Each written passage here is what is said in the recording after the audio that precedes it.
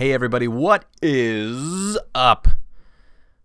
You're listening to the Playing On Podcast. My name is Carl Markowski, and thank you for joining me for another episode.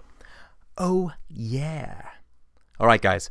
This episode is brought to you by BKI. I got a little reading for you that I have to read because there's a lot of details in this thing that I'm sure I would forget if they weren't written down. So bear with me, but there's a lot of good, really good information in this that I want you guys to listen to. First off, BKI is now the best knowledge in paintball. It's an online training program made up of 7 professors and some of the best in the game. Just to name a few, actually I'll name them all. You have Marcelo Margot, who is the author of Paintball IQ. You can get the digital copy online. Rusty Glaze, who is the head coach of Dynasty and one of the best. And then you have Mr. Everything, Ryan Greenspan. He's everywhere. Been around forever, knows everything about anything about this game. You also have Nick Laval from Edmonton Impact, who kills it anywhere he goes on the field. You also have Nick Sloviak, one of the best back players in the game, one of the best joystickers in the game. He now plays for San Antonio X Factor. And then you have Kyle Spica, who is one of the top Snake players and is currently playing for the LA Ironmen. And then you have Greg Sewers, who was just recently picked up for Infamous. That's right, Infamous. And he's one of the most aggressive Dorito side attackers, and he's also the head trainer of the BKI fitness program. Yes. BKI has over 400 videos from introductory to advanced. So whether you want to learn how to hold your marker or you want to learn strategic field analysis, you will find it here. And it's guaranteed to reduce your learning curve. What they're trying to do here is get you better faster. From full film analysis to hone in on the mental part of the game, and the most complete NXL field breakdowns offered anywhere. Whether you play all the 5 NXL layouts nationally or just your local fields, you'll get an in-depth breakdown from the pros after practicing all these layouts. You'll get the routes, you'll get the bounce shots, and you'll get the things to look out for, and everything in between, as well as the footage of each position on the field using the Guns Up app. So if you guys don't know what that is, it's a 3D layout app, Guns Up app, and what you can do is you can walk each individual position of where you're going to play and what you're going to see. So that's very cool. Lastly, a full playbook with plays contributed by each of the 5 pro teams. And get this, for as little as $16.50 a month, it's pretty much a no-brainer for paintball players of any level trying to drastically improve their game. This is a big thing, and Anthony and I talked about this, and what he's doing with Boston Paintball, the Combines, with BKI and everything, is really trying to get more tournament players involved in the game. I mean, players in general, but tournament players in the game who want to get better, and he's trying to give them the opportunity to do so. And with all of these new kind of things that are happening that, you know, some of us didn't have growing up in this game and learning how to play, this is huge, and it's such a big thing to take advantage of. And I highly recommend it. I've been wanting to do something with BKI for a while, so I'm super stoked to be able to just do this small thing of, you know, advertise for them on the podcast. And I'm really excited for it, and to kind of see where it goes. And I had a great conversation with him. But anyway, we are also sponsored by Melovio. CBD, guys, it is on the rise of, you see it everywhere. Everybody makes it. But the thing is that Melovio is a homegrown company. They produce all of their own materials. They produce all of their labels. They do everything in-house, all of their own product, and it works amazing. I use the salve, I use the oils, I use the hitters, I use all kinds, and for all different reasons. Salves for the knees and the back. I use the drops for just daily wellness, and then I use the hitters for just anxiety. And man, does it work for sleep. So the sleep works rather great. I'm I guarantee you, it's so good. If you guys type in the promo code TPOP, you'll get 15% off at checkout, which is sweet. So head over and check out all of their amazing products, melavio.com, and give them a shout. Try some product out. Didn't mean for that to rhyme, but it did. We are also brought to you by Charm City Paintball, cutting up some of the best high-quality headgear in the game. Yes, I promise you this will be one of the best headbands that you have ever owned if you snag one from him. He's always having things posted up on his Facebook and Instagram. He's always putting out all kinds of headgear. If you like the Gucci and the Louis Vuitton and the different camo, he has all kinds of fabrics and materials that you guys need. It's all designer like, or it's all high quality camos, and the stitching he does himself. It's amazing stuff. I really enjoy using it. It's all great. It wears really well, meaning like the wash, and it fades really well. I really like it. So thank you, Mike, and yeah. So this is I got to sit down with Anthony Vitale, and man, he does a lot. I've heard of him, and then after this podcast, I kind of got to know him a little bit more, and he is really involved in the game and wanting to really see the tournament side grow, and that's so huge for me, for somebody to be so involved and so dedicated to the tournament side. Nothing against rec ball. I'm sure he has an amazing rec ball side, but it's just cool to see somebody take the time and invest in that side. And there's multiple field owners out there that do that, and we're all grateful for you. So thank you to all the field owners out there. But anyway, you guys can hear it now. Here is the podcast with Anthony Vitale.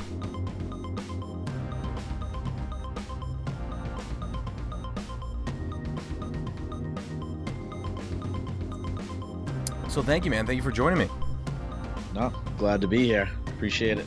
Yeah, absolutely. So we got in touch through Rusty, who has been involved in the BKI program, which I know goes back to the Texas guys and that Grayson. Grayson's whole program. I guess we can jump right into it. How did you get involved in that whole scene? And really, if you want to start, kind of how you got involved in paintball in general. Well, that's a long story, but we have a while, so it's all good. Got some time. Yeah. All right. I've just like a lot of people back in the day when they first started.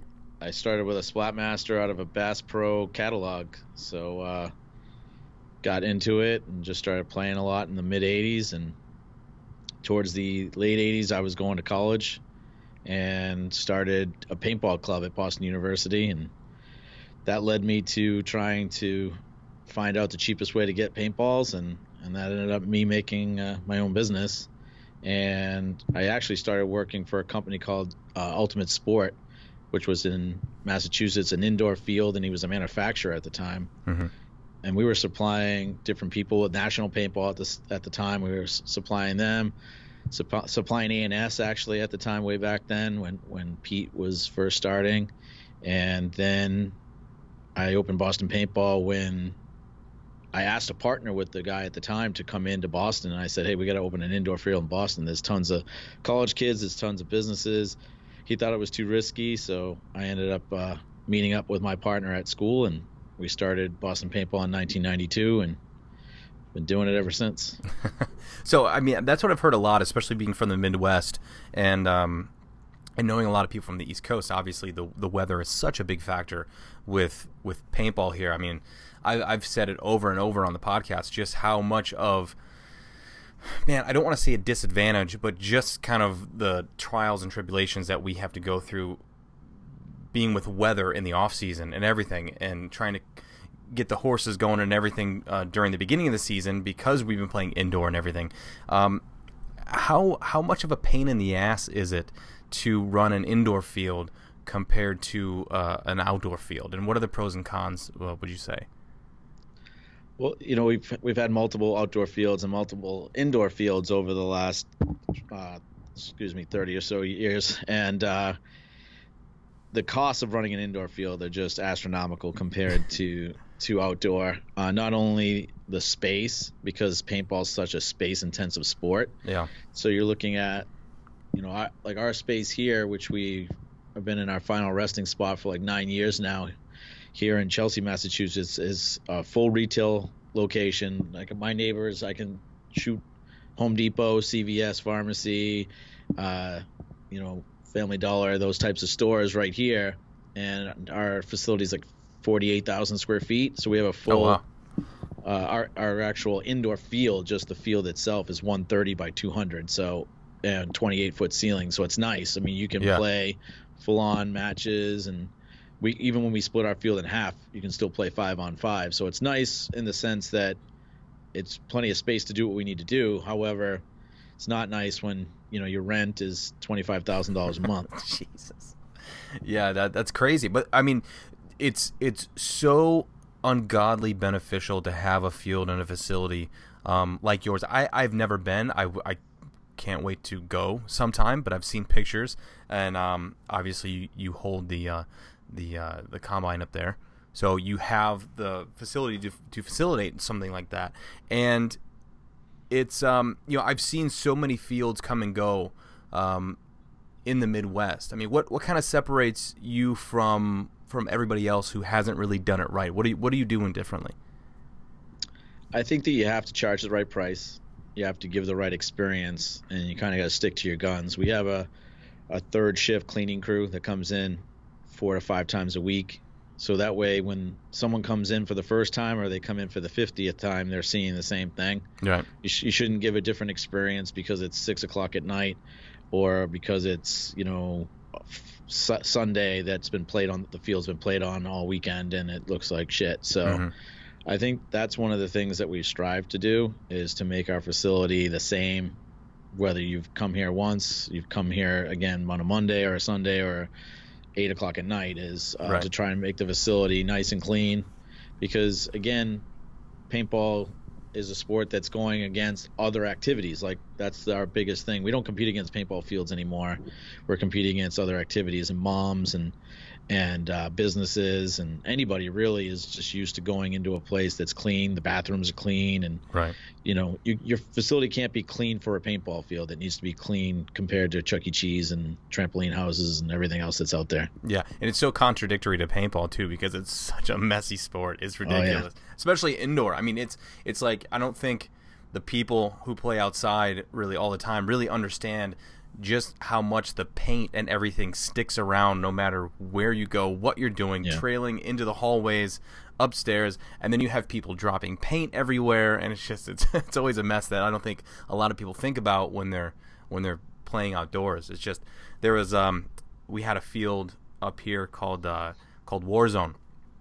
One of the nicest fields that I've indoor fields that I've ever played at. It had like a little bit longer than carpet turf, which was padded. It was an indoor tennis courts. So it was just about full size, and the ceilings were, I want to say, like 40 feet, something like that. It had a second story on top of it too for a viewing area. It was beautiful, but the biggest thing is that the owner, he didn't want to, not that all paintball players are like looking to cut deals and everything like that, but at the same time, it's like you look at recreational play. I've always said this too. Like, obviously, a lot of people play recreational play, and that's what a lot of fields kind of want to cater to. But on the tournament side, you're looking for guys who want to come out and play every single weekend. When on the recreational side, it's like they'll come out and maybe play once a month. I mean, you're looking for that return from them, and they're obviously paying full price and everything. But if you can get a practice squad of maybe 2 teams of 7 guys apiece and continually coming to play every single weekend, I mean, you can make that work. But the guy who ran this just absolutely did not want to give anybody a deal and drove everybody away. And I think your willingness to do so, I think it's probably one of the reasons why you're still around and booming. Yeah, you need to segregate your player base a little bit. And so we do something called rotations on Sunday mornings, where we'll come in, we'll open a little early, and we'll do from 8 to noon, a completely discounted price, for teams. They sign up as teams, not individuals. And on those types of days, we'll have 12, 16 teams come in the morning. They'll bang out 8, 10 points and be gone. And then I'll run my rec business starting at 1 o'clock on those Sundays. So it's a good way to get them playing time on the full field, get their practice in. Like you were talking about, what do we do over the winter to try and keep sharp? We do that. We do some practice nights on Wednesdays and Thursdays where our field is split in half and they can come in and run drills. A lot of the infamous guys, Brett Messer, now the newly infamous Harrison Fry, he comes in a lot during the winter, and those guys will continually, Matt Derula from Revo, those guys, Benny Carroll from the Hurricanes, those guys will come in a lot during the week, and they'll stay sharp. It's nothing as good as outdoors. I mean, the guys that are out on the West Coast or Texas and Florida that can practice year round. I mean, that's why those players that really are in our sport move to those areas so they can play year round outside. But it's the next best thing for sure. Yeah. Have you ever tried some kind of a solution or thought of a solution for the echoing and the muffledness of indoor play, of maybe putting the sound studios like with the foam that kind of setup? Have you ever thought of a solution for that? Well, our field's completely surrounded by glass, so you don't get the full echo of the whole building, but you still get, it is harder to communicate inside. Our nets are all white, so we do use a contrasting ball, so you can see the flight of the ball, which is, nice. It sometimes, when we used to use like a white, half green ball that broke white, it got really hard to see. So for the tournament guys, we tried to put in a solid green ball. So you are white fill though? We are white fill, yeah. Yeah, we use Marbleizer or a 5-star. Because I'm field paint only, I try to have the best ball possible so people can't complain because I'm making them shoot our paint. So that's kind of what we've always gone with. Hats off to you on that, because I know a lot of fields, when they do the field paint only thing, they kind of back the player into a corner of where it's like, no matter what ball I have, you have to shoot my ball. And I mean, whether the field goes cheap or or cuts corners or whatever, but you just pretty much admitting that you want the best ball possible is so huge and beneficial for the player. Because I don't know how often you play, but as far as I'm concerned, shooting a straight ball, I don't mind a bouncy ball, but I gotta shoot straight. Straight is so much more important than bounce, because if I bounced you, I'll just put I'll just say I missed you and we'll keep playing. But if I'm shooting like squirrels everywhere and it's just going all over the place, then it gets super frustrating. Especially at a not a bring your own paint, but a paint supplied field.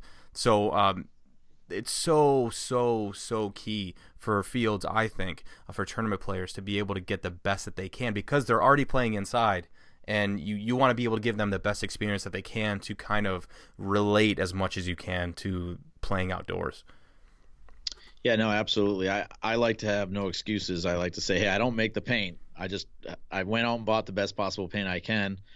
If you're going to get a bad batch every once in a while, that's just paintball. But if you can consistently get something that's better than something else, then that's what we're shooting for. Right. So how did BKI come about? So we've been running the combines now. You touched on it for about 15 years right here in Boston. The that first long? One, yeah. Oh, the wow, first one we did was back with the Hurricanes when they were pro. I think they were playing 7-man probably back then. And we did it. Greg Hastings was there, and we had the concept of, obviously just like any other sport, trying to showcase players, had team captains coming out, and really what we were trying to do is just create teams. So players that were trying to get on teams could get in front of some captains. At the end of the day, if the players didn't get picked up, we were helping them create their own teams. So just filling the coffers and allowing people to get into tournament paintball with some kind of guidance. Right. And then 3 or 4 years ago, we decided to take that on a national level. And when we did, we brought in 12 professors that we were really stoked for having. One of them happened to be Grayson and Scott Kemp that were running BKI. They saw kind of how we were doing things with the combine, and we had run a bunch of combines with, I call them the Dynasty Trio, but, Rusty, Marcelo, and Ryan kind of know how we run things. Mm-hmm. And Nick Slowiak has been with us for a long time too, back when we were running combines with Nicky Cuba. But so we kind of have the same guys, and they know our mentality and they know our expectation and our level that we're trying to hit here. And when Grayson and Scott saw that, and the writing was on the wall for Grayson to kind of move on from BKI, he said it was just like a natural thing to have us take it over. Mm-hmm. And then we kind of assembled a team around that and brought in Nick Laval, Greg Soers. Grayson stayed on for a year, and then he phased out and Kyle Spica came in. So those are the 7 that we have. Yeah. So kind of explain a little bit what really BKI is, as far as is it online? Is it just at the field only? What can people really expect when they start getting involved with the BKI program? So it really is a program. So that's kind of what we look at, is that just like school or just like working out, it's a series of exercises, a series of drills, mostly done online. But we do offer summer camps. We do offer combines, stuff like that. But primarily it's an online curriculum that we just switched over platforms to a little more easier, friendly. It's designed, it's called Learn World's platform. It's designed for online schooling. Mm-hmm. So there's a lot of things that when you go to look for certain classes, you can look them up by professor now. You can look them up by different tag words. We're also even developing a program now. When I take everything from what I did. So I played paintball forever and kind of got out of paintball for a little while, and then I got into golf. And then when I got into golf, there was a lot of different ways that you could describe yourself, a lot by your handicap. Mm-hmm. So now when we're designing programs, we have some things that will be better for basic players, more intermediate players, more advanced players, but we need to give them that solid path. And I think that's what BKI does, is that if you're a new player, you're going to find the path that's good for you to bring you up quickly, try to eliminate that learning curve. Just like any activity you do, the better, more confident you get at that activity, the more fun you're going to get out of it. And I think that that's our goal, is to, cut that learning curve in half. And then taking it from the next level is that if you do play national events, some of the preparation that we have for the layout releases, drills for the layout, how to break down the layout, designing plays on layouts, like those things are really the next level things that we do. And a lot of people like that aspect of it. And a lot of our members are signed up specifically for those 5 major releases. Mm-hmm. So there's lots of things that we do. And then again, like the summer camp is like that one thing that if you could pull out all the stops, money wasn't an issue, and you could have everything, the all-inclusive paintball experience, that's how we designed the summer camp. We just said, if we were kids again and we wanted to do this, what would we do? And that's how we designed the BKI summer camp. So that thing's pretty sick too. That's so. Is it just over a weekend? It's a week. So you come in on a Wednesday and you spend Wednesday night, Thursday through Sunday with us. And my outdoor field just sets up perfectly for it. There's a pavilion that we screen in. So it's a 5,000 square foot pavilion. Yeah. So everybody bunks there. All the professors bunk with the campers. You know Michael Carmen, so because he played on Shock back in the day. Remember, Michael he played on like one of the original Shock teams. The name sounds so familiar. Is he from Michigan? No, he was from Chicago originally. He's living out in Oregon now, but yeah, it sounds familiar. You'd recognize him, but I don't know if he came from the Lords of Discipline or where he came, which Scream? One he came from. Don't think it was Scream. I think it was maybe the Lords. I don't remember which way he came into Shock. Yeah. But he was on one of the original. He was part of the original squad. Anyway, he's a chef. We bring him in and he cooks everything. So we're cooking like real food all week long. And we take a trip into Boston. So people that, I don't know about you, but I've been to so many cities in paintball where I've never seen the city. I've seen the hotel, I've seen the field, the hotel, hotel, and the field. Yeah. So the trio. Exactly. So we try to have it so every year we do something different. We took them to a Red Sox game one year. We took them on a duck tour, which is like those amphibious boats slash cars that drive around and then went into the Charles River and gave them a tour of Oh, Boston. nice. So Hopefully a lots hockey of game. different things. Yeah. Well, no, it's summertime when we're Oh, doing this. shit, So that's there's right. no That's hockey. right. Yeah. Yeah, the season. Yeah. But no, that's a great experience. But it's an all-inclusive, all the food, all the paints, all included. So we shoot like 3 skids of paint during the week, and people just go nuts. So it's a good time. That sounds so awesome. I mean, it's such a cool experience because you think about it, for pros to do clinics, like even when I do a clinic, it's usually just like sometimes it's just a day, sometimes it's both days. But it's so limited because of travel and time and but to have something like that, to have it be a week and have it be so personal, because you are bunking with the pros, you're talking to them, you're talking to them not only about paintball but everything else that comes up, because you're literally camping out. I get excited thinking about it because, like, man, that would have been so awesome, growing up, because even the combine itself. I mean, even your field and how you are trying, like BKI itself, and what you're trying to do with it and what you are doing with it is so beneficial to kids coming up now who want to be a part of the scene and in the competitive scene, because back then it was, you either got the shit beat out of you and you just stood and watched and you tried to work your way into a spot to try and even play against the guys that you wanted to play with eventually. You know what I mean? Yeah. And it was so kind of find your own way, and now it's so well guided. BKI is so well guided, and along with the combine itself, it is such an experience that I wish I had when I was younger. Thinking about it, it's so cool. Yeah, even it all ties in with the Team USA thing now too, which is great. Having helped run the U19 team, the women's team, the Masters team. Like, this was the first year. The men's always had a team to represent the Nations Cup, or at least, over the past several years. But this year we were able to compete in the 3 other divisions for the women's, the U19, and the Masters.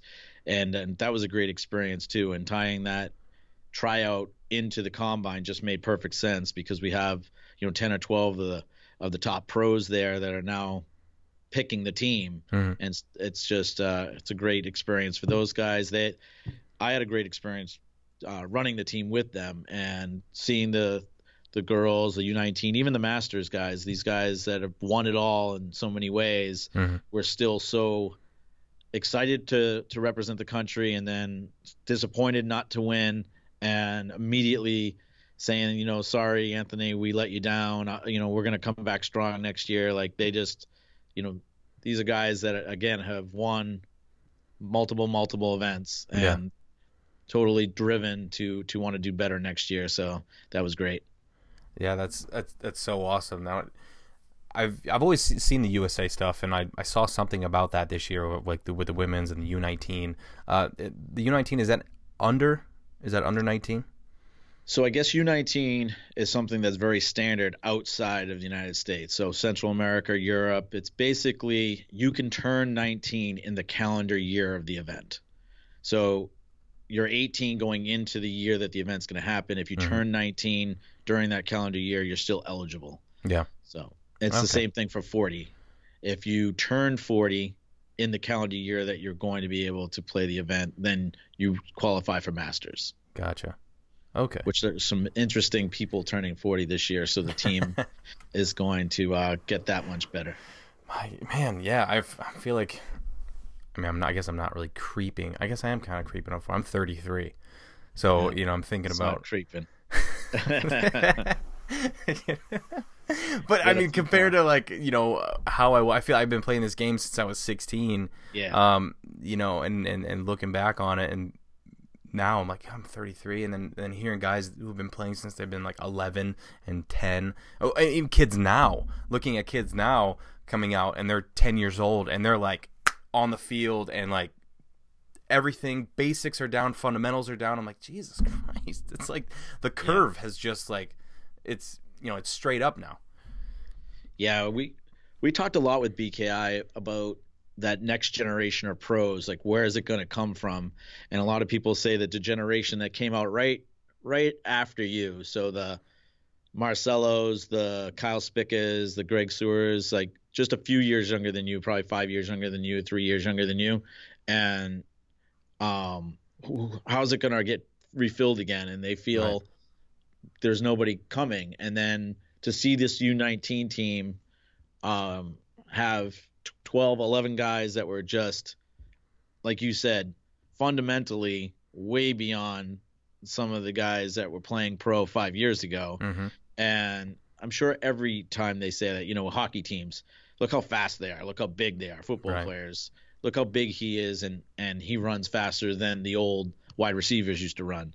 And it's kind of the same for paintball. It's the evolution of the sport where the basics, these guys are snapping out like crazy, and they look so good.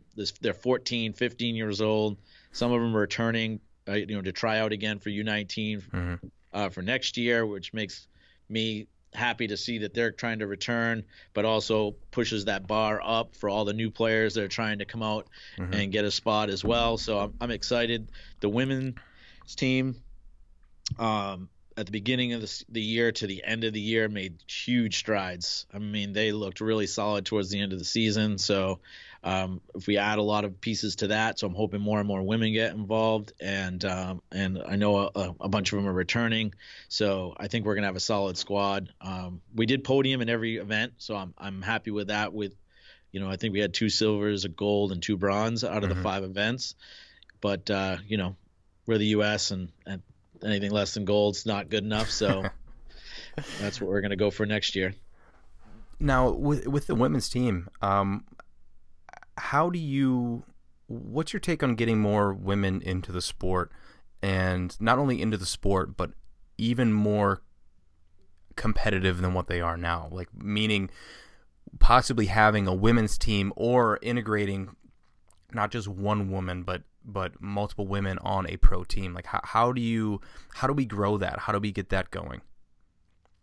I'll answer them separately, but how we get more women playing is by having good, positive examples of women playing now. So I think that by having some of the girls that are, building themselves to be athletes, going out there and playing every weekend, just like the guys are, and going out there and playing, not like you said, not just all girl teams, playing with the other guys, holding their own, which they can, which I've seen them do. We put a couple mixed teams in this year in the NXL, where some of the U19s that didn't have teams playing nationally played with some of the women and played D4X ball, making the playoffs. So having women play in just the same key points that the boys and the men are, and the more they get that experience of playing in big points, you know how it is. You can go out there and you can play well in the prelims, but when you have a clutch point that you have to win and your coach needs to put the 5 out there that they want to be playing, then your coach needs to be confident that you can pull it off. And some of these women are starting to get that feeling where they can pull off big points. And I think they see that, and they've seen that evolution over the year, where if we have a few more women that see them as good examples of training every weekend and becoming athletes, then we're going to see more people want to come out and play. And I think more women will see that as attractive, and not just, they're out there to, take pictures of themselves playing and not really caring if they play, sitting on the bench. None of the ladies that play on this team want to sit on the bench. They want to be out there and they want to be playing. And those are the ladies that we want to attract to the combine to come out and try out and be part of the program. Yeah, I think it's playing with confidence. I think a lot of those women who are playing at that level on the USA team as well play with a lot of confidence. And I think that was the biggest thing, at least with paintball. I feel like it's such a good segue for women to be able to compete with men on the same level, just strictly due to it being such a mental game. Obviously, there's physical aspects to it, meaning bumps, running and shooting up this and that. But these are all things that women can do. having a little bit of athleticism, but at the same time, it takes a ton of discipline to sit and shoot a lane. It takes a ton of discipline to be able to discipline and experience to be able to make a bump or a move and predict what the other team is going to do. And that doesn't take athleticism, like total athleticism. You know what I mean? And I feel that I wish we were further along than where we are now. Obviously, we're making progress, but I feel like paintball can be such a great example for the mix of the sexes at the pro level. And I want to see it so bad because I know there's women out there who can do it, and it's so male dominated that it would be just so cool because I feel like it would make the sport even better. You know what I'm saying? Yeah, and they're on their way. There's no doubt that they're going to see legitimate D3, D2, not just because they were on a roster and sat on the side of the roster and ranked themselves up to D2. It's because they played in legit tournaments, contributed to the wins, and did the work. And they're going to move. Yep, and they're going to move up. A lot of the women that were playing this year you'll see them again moving up the ranks. Again, they're putting in the time and putting in the work, and that's going to make it so they'll be there. There's no doubt. Kind of going back to what we were talking about, the next generation of pro players and where they're coming from. I think one of the reasons why your facility in BKI and the Combine is going to facilitate that and the players coming out of there is because I think it's something for those players to work towards. I mean, obviously, when I first started playing, it was I want to play pro. I want to do anything I can to play pro. But and there were some pro players here and there and everything, but the process sucked, and to be able to have this and have these little smaller goals to hit and these smaller challenges to hit and build confidence and character and go through these stages at such a more tighter environment, if you know what I mean. I feel like it's something to where these young players they get on and they'll have that hit of confidence and that feedback, that instant feedback of playing against guys who play all the time. And having something like the Combine and BKI to refer to is, man, it's so huge for players coming up because, like we said, the fundamentals are going to be there, but the experience I feel is going to come so much quicker than what it has in the past. Yeah, you need that path, and that's what we're trying to do with BKI and with the Combine and certain regions of the region of the country. They have that established path. You got Texas right now really kicking ass and having teams that from the pro level all through the divisional doing really well on the national level. It's Pauly and Martinez from X Factor, they're all doing like great jobs. San Antonio X Factor with San Antonio Paintball Park, Paintball Fit, those guys are all doing great down there. Alex. So then you look over even like Dave Baines in the DMG camp and Impact, they have really good camps there. And it was a really big hotbed in Chicago when you were coming up, San Diego with Aftermath and Dynasty, and it's one of those things. If you're not in one of those hotbeds, what can you do? And that's what we're trying to do with BKI and with the Combine is bring those players. We have a player, Ollie Ruffalo, that's been with us for like 2 or 3 years through the BKI, the Combines, and he made Team USA as one of the U19s. And he's in bumfuck Iowa, and that's where he has no paintball facility. He's got to travel 3-4 hours to play. Yeah, and this is his outlet. This is his path. And now he wants to be a pro player. I see him being a pro player in 3 years, and now he's going to get eyes on him for being on Team USA, for coming to the Combine, networking with the pros and the professors. So when all of a sudden Coach Pauly or Rusty or Jason Edwards or someone says, man, this kid's coming, let's put him on our roster, or let's think about where our semi-pro team is right now and try and get one of these guys on the semi-pro squad.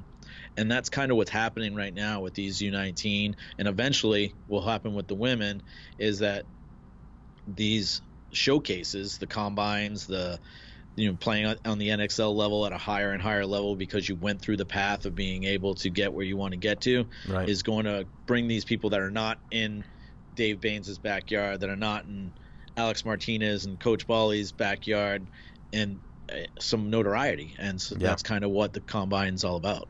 Yeah. Yeah, it's definitely awesome. I want to make my way out for sure. I got to come out sometime. Yeah. Just check it out. You do. So when I'm going to go back a little bit. When you first started, when you're getting into paintball and trying to kind of figure out your path and what you wanted to do, are you pretty much from the beginning, did you have the business mindset of you wanted to take on the business aspect of it rather than kind of maybe pursuing paintball as a player? No, we did both right off the bat. Mateo, my partner, and I, we played on a pro team, New England Express, back in the day. We were playing 5-man and 10-man against the All-Americans and the original Ironman and all those things. And we were traveling, doing the 5 events, and still doing, developing our business plan. We always wanted to be in the city. We always wanted to be in high retail locations. A lot of people would be like, how can you afford that rent? How can you afford this? Mm-hmm. And it was all about exposing paintball, growing paintball. We didn't care if other people got some of the benefits because we knew we were going to get the lion's share of the pie because we were doing it right. Right. So we just wanted to grow the pie, and our percentage was going to be there. And getting more people exposed to paintball was our ultimate goal, and I think we did that. I think we both had a good mix of wanting to play, and that way we always had the player mentality. But we both graduated from BU business majors, so we had that to fall back on when we needed to, and even we were always a good a balance for each other. I was more the risk taker, and I'll do something 3 times, make mistakes, and he was more the conservative. Let's try to do it right the first time. Yeah. And I said it's fine as long as it doesn't take a year to do it, because I can make 5 or 6 mistakes in a year and get this thing right quicker. Exactly. It's gonna happen one way or another. Exactly.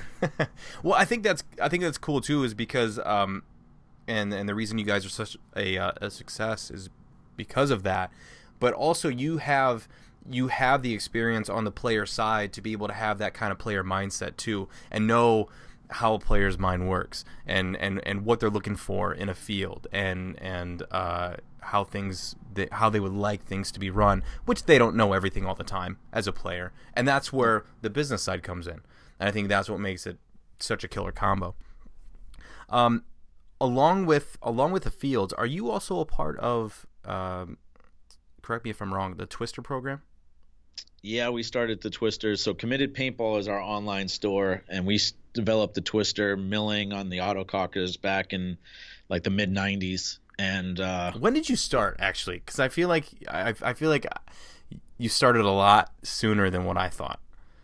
Yeah, the Twisters predates like the Ripper and any of those rip-off millings, but it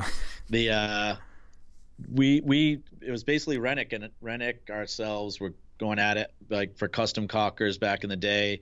There was Caesar from PMP. Do you remember Caesar? Yeah, Caesar from Pizzo. Detroit. Yeah. So all of us were making custom guns, we started in 92 is when we opened the doors. Jesus Christ. Yeah, so when I started making cockers is probably 94, 95. Because when we first started playing, my first tournament I was using a pump gun, but my first real big tournament was in 1990, and I think I was shooting an automag. Wow. So you're gonna make a Twister automag? You never know. That the automag technology is sitting out there for somebody to take it, and very simple. Remember that thing just popped right out the back. So. Yeah. Well, I always thought when Smart Parts came out with the SFT, that's I thought that was at the time. I thought that was like the perfect paintball gun. It was what it was. It was the basic shape that it needed to be, and they shot. I mean, sometimes it shot great, sometimes it shot like shit, but it shot, and it felt good in your hands. And that was because all the markers and everything before then were so bulky and just clunky, and it's like they took like just a sliver off with the machining, and otherwise it was just an aluminum block, with some holes in it. But that really kind of honed in. I mean, there might have been a marker before that. The Automag, I guess. But in my opinion, because people ask me this a lot, they ask what I think the biggest revolutionary gun as far as not old school. Obviously, you can say the first semi-auto, the Illustrator, the PMI 3, whatever you want to say is the first revolutionary gun. But I feel the DM4 was the first gun that actually took it to the like crazy next level. Like you said, the Matrix before that was pretty clunky. I was just gonna say, yeah, you're talking about like the skull body. Like if you look at the back, the old MYX one that had Yep. the big X on the side, and that was the original Matrix. But when Dye bought them out, acquired them, whatever happened there, when they first came out with their version of that body, now that gun was ergonomic in your hand, and it felt good in your hand. That to me was the gun that revolutionized modern paintball guns. But yeah, I that's up for debate. Well, because thinking about it, when we're talking about the Matrix, we won one. I was with Tip and Effect, and we won one. I think it was IO or something like that. We won the Gen E Matrix, and that was actually the first marker where you can stick your finger in the feed neck, and I could shoot a Revy on that thing and play, in semi-auto and have no worries of breaking a ball. And that was such a big step for me.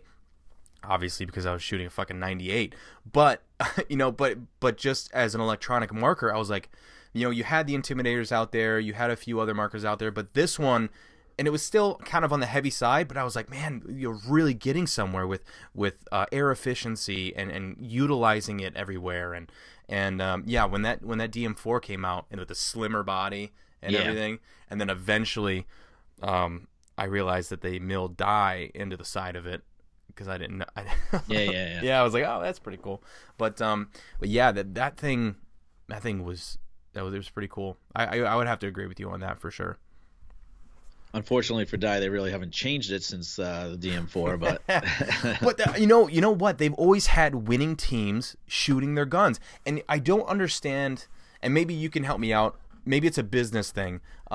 Why do their guns? They're great looking guns. I mean, the functionality. They're the Ferraris of paintball guns. Yeah, they're the Ferraris of paintball guns. But as soon as you go to sell that thing, it's like a quarter of the cost of what it was when you bought it. Like, what is the big thing with Dye resale?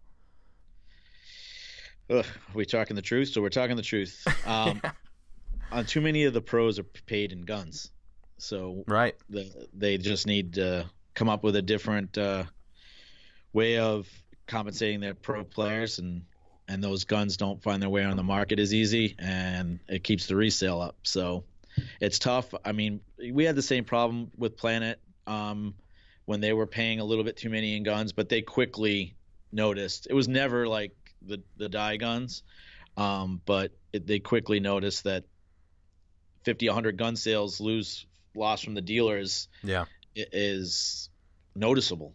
On a high-end gun, if you're making – these manufacturers are making 2,000 guns a year, 3,000 guns if they're lucky a year on a high-end, then seeing 10% of them go out on the market as really affects the second-hand market. And a lot of the players that own high-end guns, they own lots of high-end guns. So it's the top 1% of the people that buy. We know this because we sell twisters. We sell $2,500 guns. Yeah, and we keep a list of twister owners. Mm-hmm. Like we have an extensive database, and some of our twister owners have 10 guns.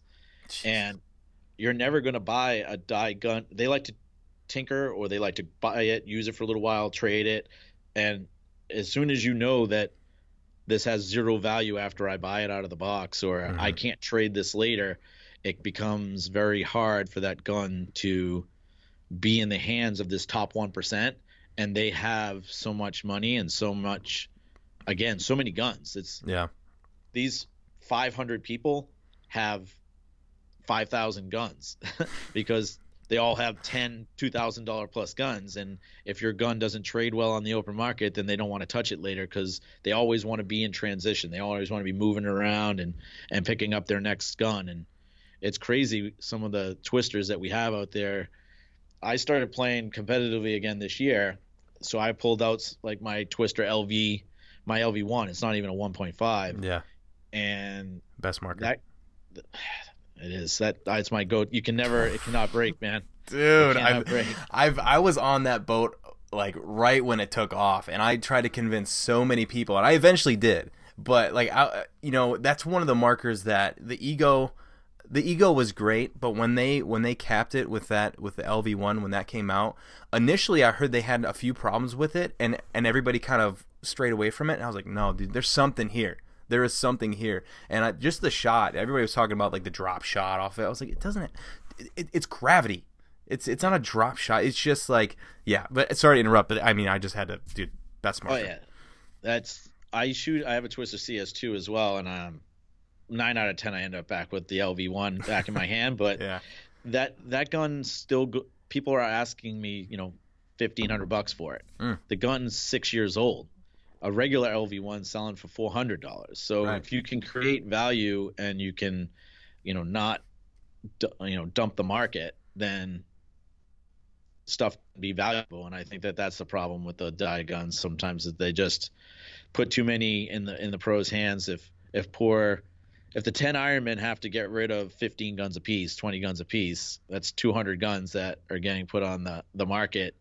And I don't blame the guys. I mean, what are they going to do? They got to liquidate the guns because they got to get paid. So yeah, we got to figure out a better way for those guys to get paid and compensated some other way, and that way those guns can stay to the dealers, and then the dealers can do what they're supposed to do.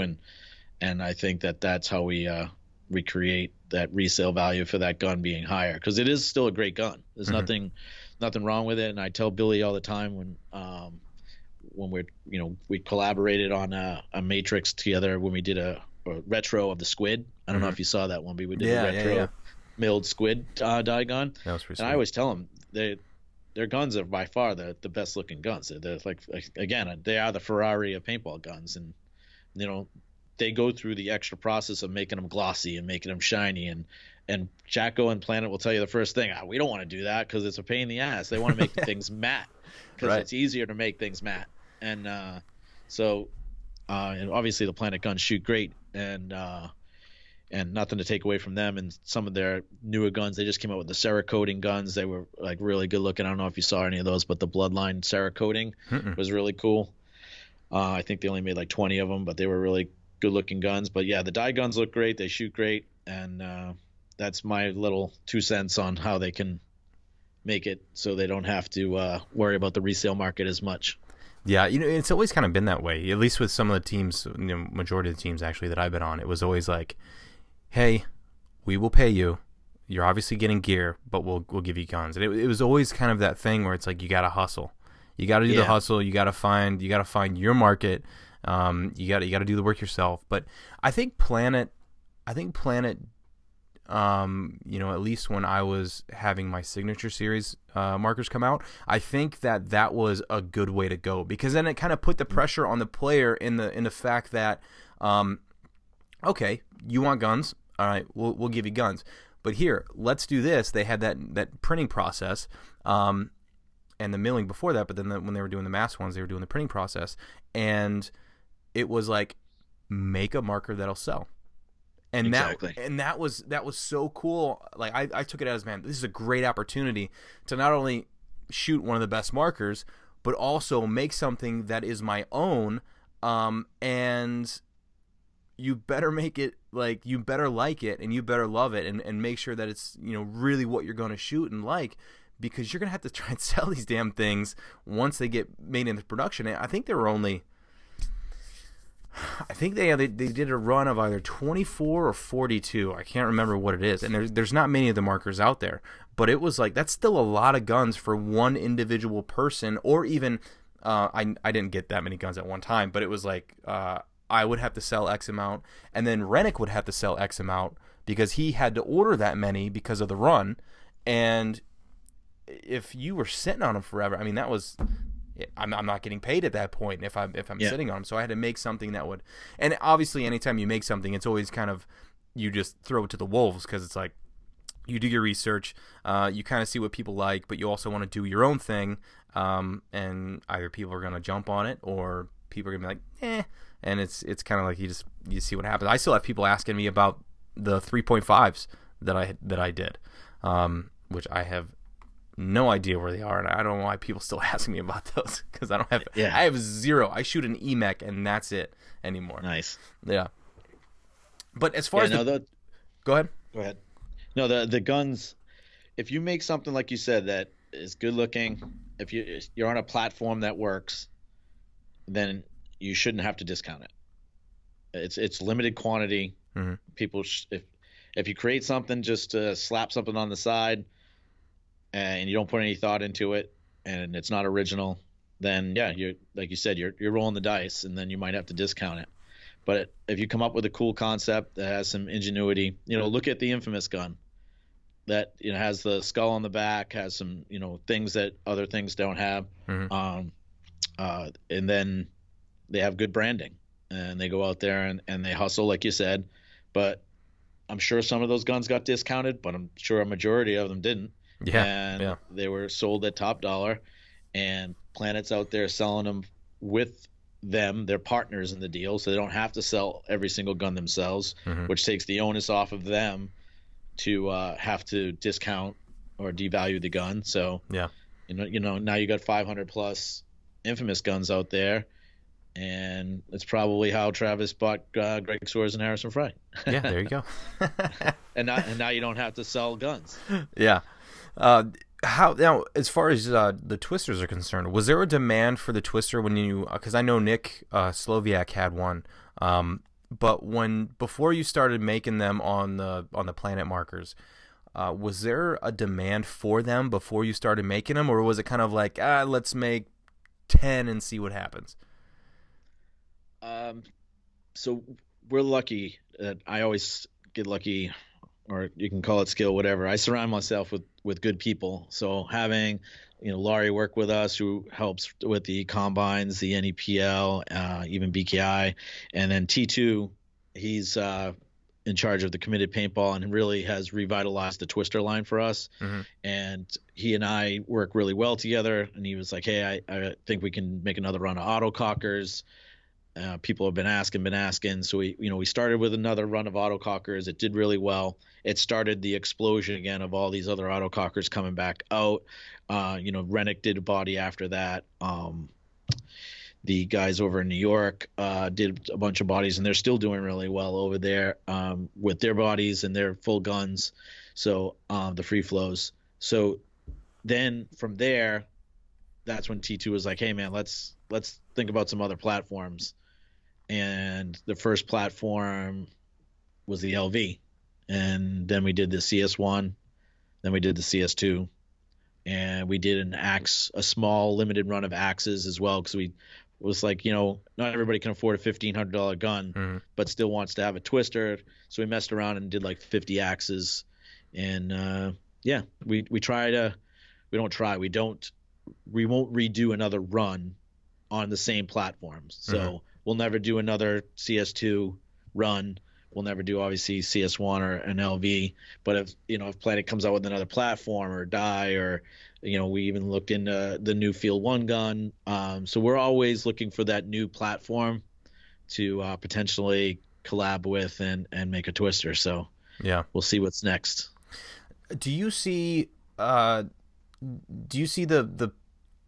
paintball community and the paintball manufacturing community? Do you see it going back to an accessory platform at all, or do you think it's all going to be like OEM stuff that comes on the markers, that there's really nothing's going to be interchangeable? Like, back in the day, it used to be you had CP, who I always Right. used to put CP on all my stuff with the rail and the mini rag and everything. Do you see it going back to that at all, or do you see it kind of just being stock everything? No, I unfortunately think it's going to be more being stock, because anytime if Rennick came out with something cool, or we came out with something cool, or Caesar came out with something cool, then the very next year it would just be included in the autococker. You know what I mean? Mm, So if we came out with a cool beaver tail or a different trigger shoe or an adjustable reg or whatever we came out with, one of us would come up with it. And a lot of times it was funny because people would say, well, I love Shock Tech guns, or I love Twisters, or I love, the minis from Caesar. mm-hmm. And half the parts were the same parts because Rennick would be like, hey, I'm not going to make them. If you're going to make a chrome 45 frame, I'm just going to buy them from you. Right. And then I'd be like, I'm not going to buy a valve. I'll just buy rat valves from you. So then our guns would come standard with rat valves. His gun would come standard with our 45 frame. Mm-hmm. And nobody really knew the difference. But that's kind of where I see it, is that for once you know where all these accessories are, you can make them while you're making the gun so much cheaper than just making them and hope they sell later. Not to mention, there's just not ingenuity out there. There's not a whole lot more you can do to make these guns better. That's the problem.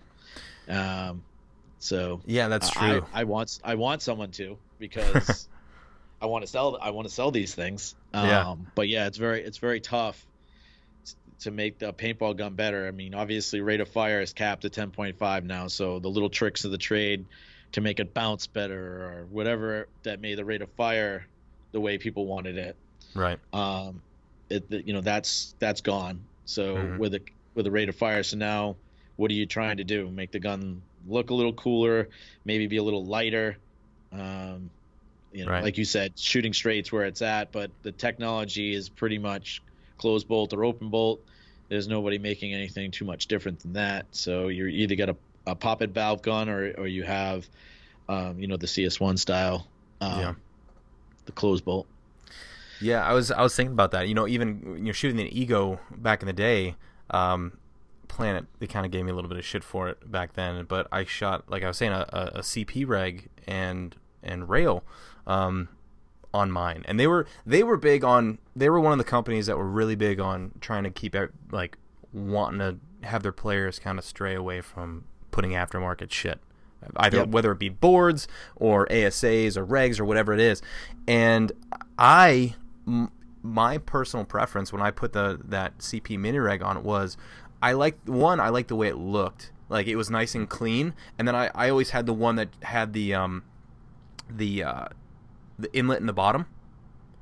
So like I could come straight off my ASA and then go right into a 90, a macro 90, and then have it just go straight up instead of I don't know if you remember the regs that they used to have where the macro line was kind of at like an angle, and it was it was on the side of the reg, and the macro hose would get in your way.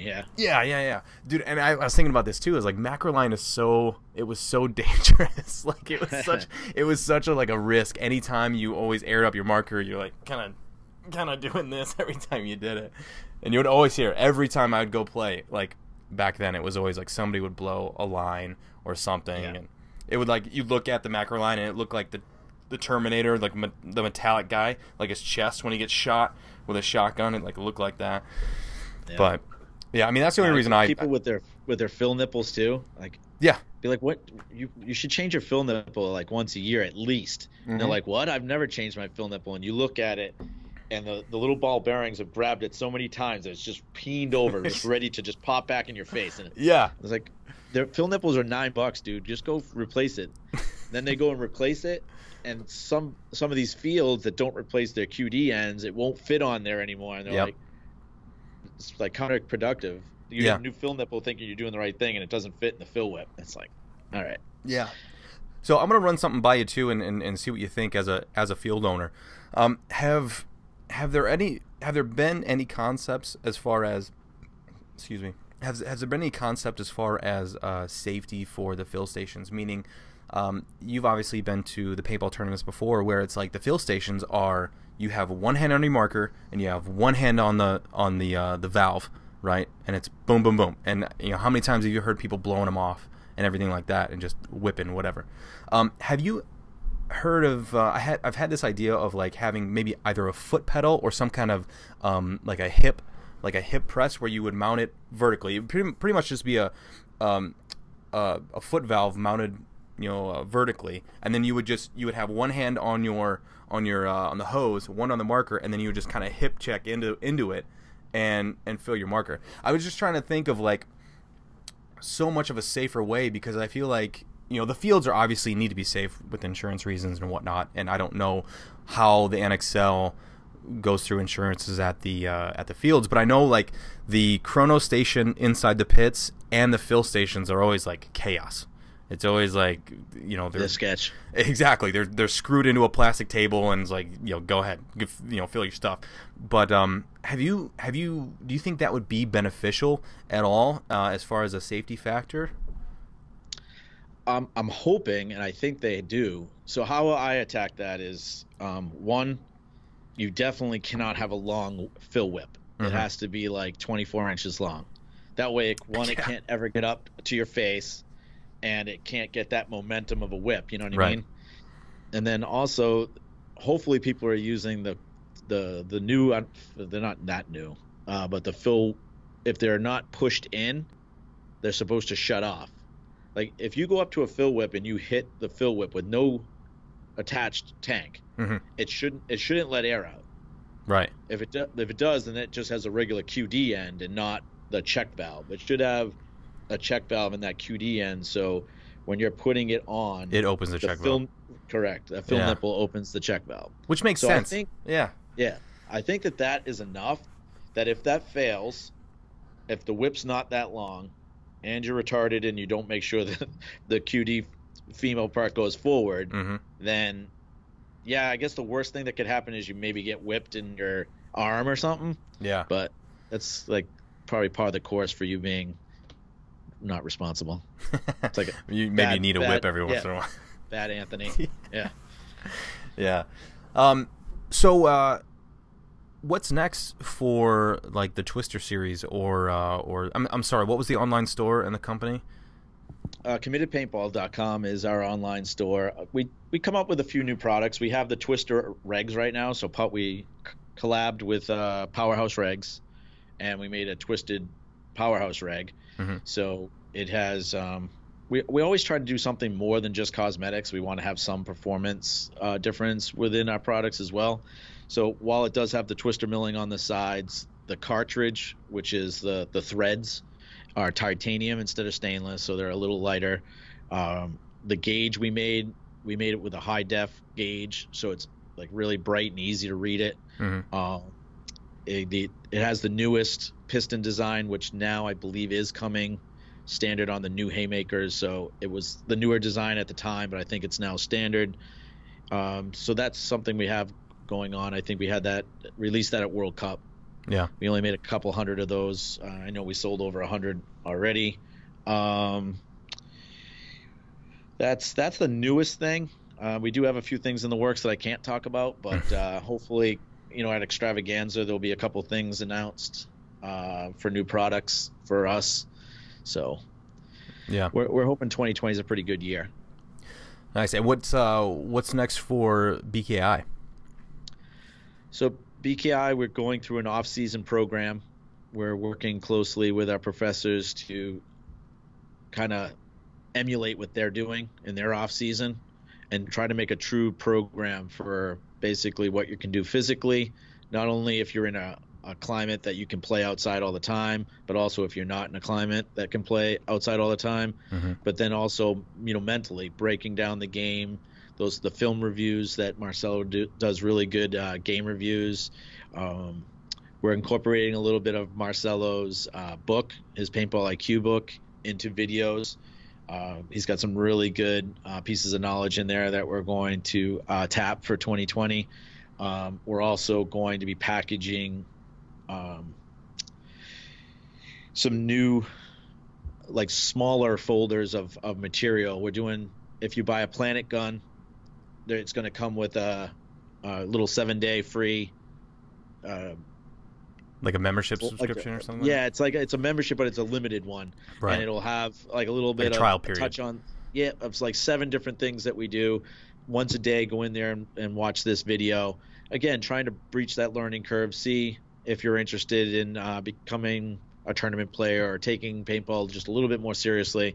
We're also doing that with some GI markers, and we have a separate folder, with our GI sponsored athletes doing those videos and our Planet sponsored athletes doing the Planet ones.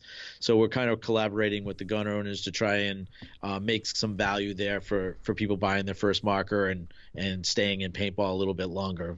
That's what we're all about, really, is educating people and making them feel that comfort and confidence, like we talked about as well. So that way they're out there playing with confidence, they're having more fun. So I know here at the indoor in the off season, we get really busy with people with their own equipment, and it's nice for us to have some of these local pros come out and do little drill nights. I mean, they all do it for free, so it's cool, and it just gets those guys ready for the spring. They're all pumped up for the first event of the year, and that's kind of what we're looking for the online program as well, is to keep people engaged, keep people going over the off season, and get them ready for the first event of the season. Damn, man, I'd be so much better if I had a facility like you closer to me. I would have been so much better. I would have played so much more. It's so awesome to see. So, thank you so much, man. I really appreciate sitting down and chatting with me and everything. And where can people find BKI? Is it bkipaintball.com? Yeah, if you're looking for BKI, it's bkipaintball.com. You can go right up there. There's free membership if you just want to see some of the free content we have on there. We have premium stuff that starts at $19 a month. If you want to do a 6-month or a 12-month, there is some cost savings. For anybody that's looking at the National Combine, we're going to be having a webcast this Thursday. I think it's December, what is today? 4th, I think. No, 4th, so 7th. Oh, I gotcha. Right? No. Thursday the 7th. So today, so you're talking about this Thursday? This Thursday. What is that? So I think it'd be the 4th or the 5th. 5th. Thank you. 5th. There it is. 5th. All right. So this Thursday the 5th at 8 p.m. on Paintball Combine's Facebook page, we're doing a live. So anybody that's interested in the National Combine can ask questions, and we're going to kind of run down the whole itinerary of how the National Combine works, how the Team USA tryout process works, and try to answer as many questions as we can. So that's what we got going on for the National Combine. Boston Combine, we're excited because we have Tyler Harmon. We haven't had Tyler come out to Boston yet, so it's Marcelo, Tyler, Pat Kraft from NYX, and Nick Slowiak. Nice. And we're excited for the off season and for BKI and for the National Combine. So again, I do appreciate you having us on and spreading the word. Yeah, man, absolutely. I want to help grow the sport from any aspect that I can, and if it's helping you guys put the word out to be able to do something that you guys are doing, I absolutely love being involved in it. So I really appreciate it, man, and I'd love to chat with you just a little bit after this, to talk about a few things. But yeah, dude, thank you so much, and good luck with everything in the near future. Thank you. You too. See ya. All right, that was great.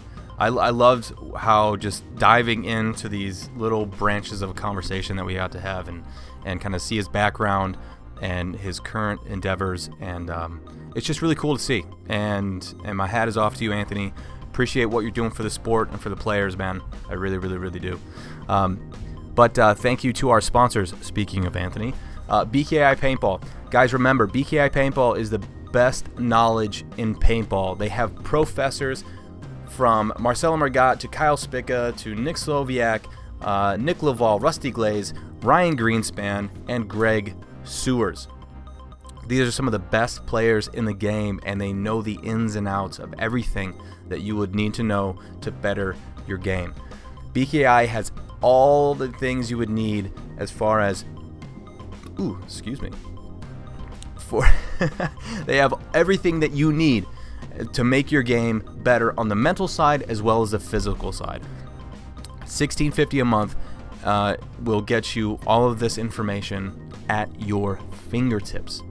If you guys are looking to increase your game, to increase your mental state of what it takes to be some of the top players in the game and to climb the ladder of whatever you're trying to do in this game, BKI will help. I promise you this.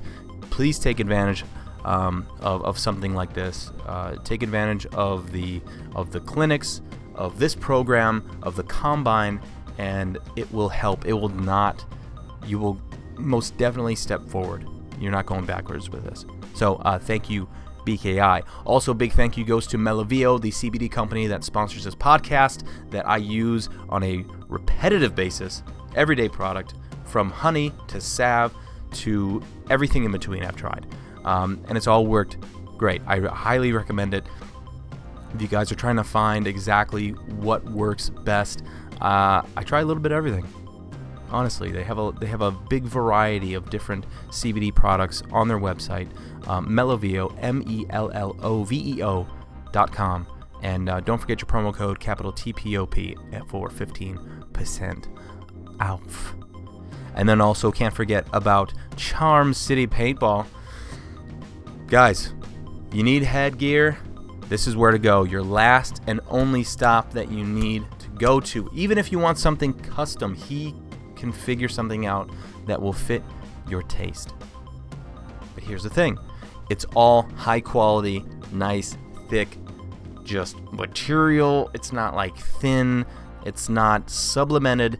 It's just nice cloth that just wears great, feels good.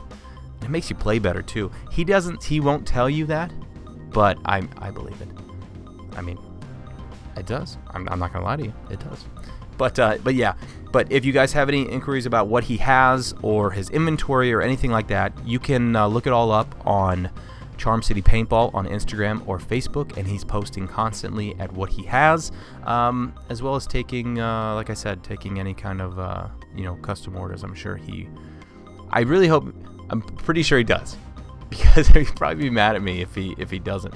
But he's made custom things. I have an American where's it even at? I have an American flag headband that is awesome. I wear that on my hip all the time. So, but thank you to all of our sponsors. Greatly appreciate it. Also to all of the listeners out there, thank you for taking the time to listen to my voice in your ears once again. Really appreciate it, everybody. But make sure you keep your eyes on the road. Do not text and drive.